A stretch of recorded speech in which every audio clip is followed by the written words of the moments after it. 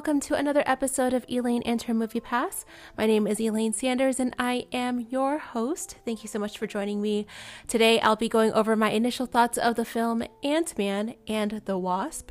It is rated PG-13. It was just released this weekend and I am planning on seeing it sometime today. So let's get to it.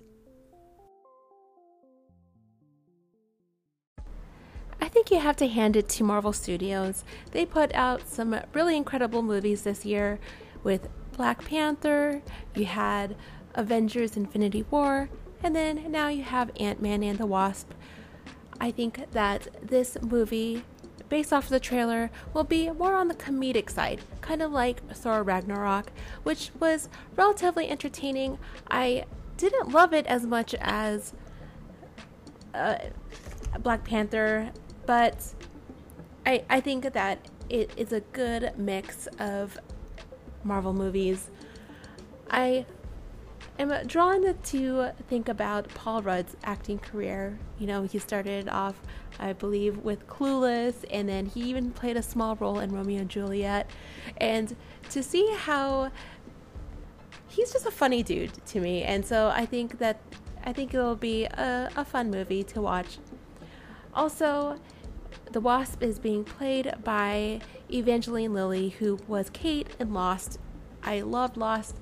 I kind of have like a mini woman crush on her. I think she's just a very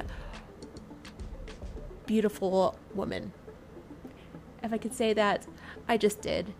But I think she's very pretty. Anyways, but I am looking forward to this movie. It's obviously one movie to see with my movie pass. Actually, just today I did get the surge pricing update, which I'm not too pleased about, but I guess we'll just see how it pans out this next couple of weeks.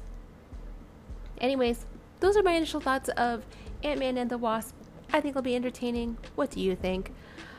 If you haven't had a chance to subscribe to Elaine and Her Movie Pass, go ahead and do so. If you've seen the movie or if you have your own initial thoughts, I'd also love to hear from you.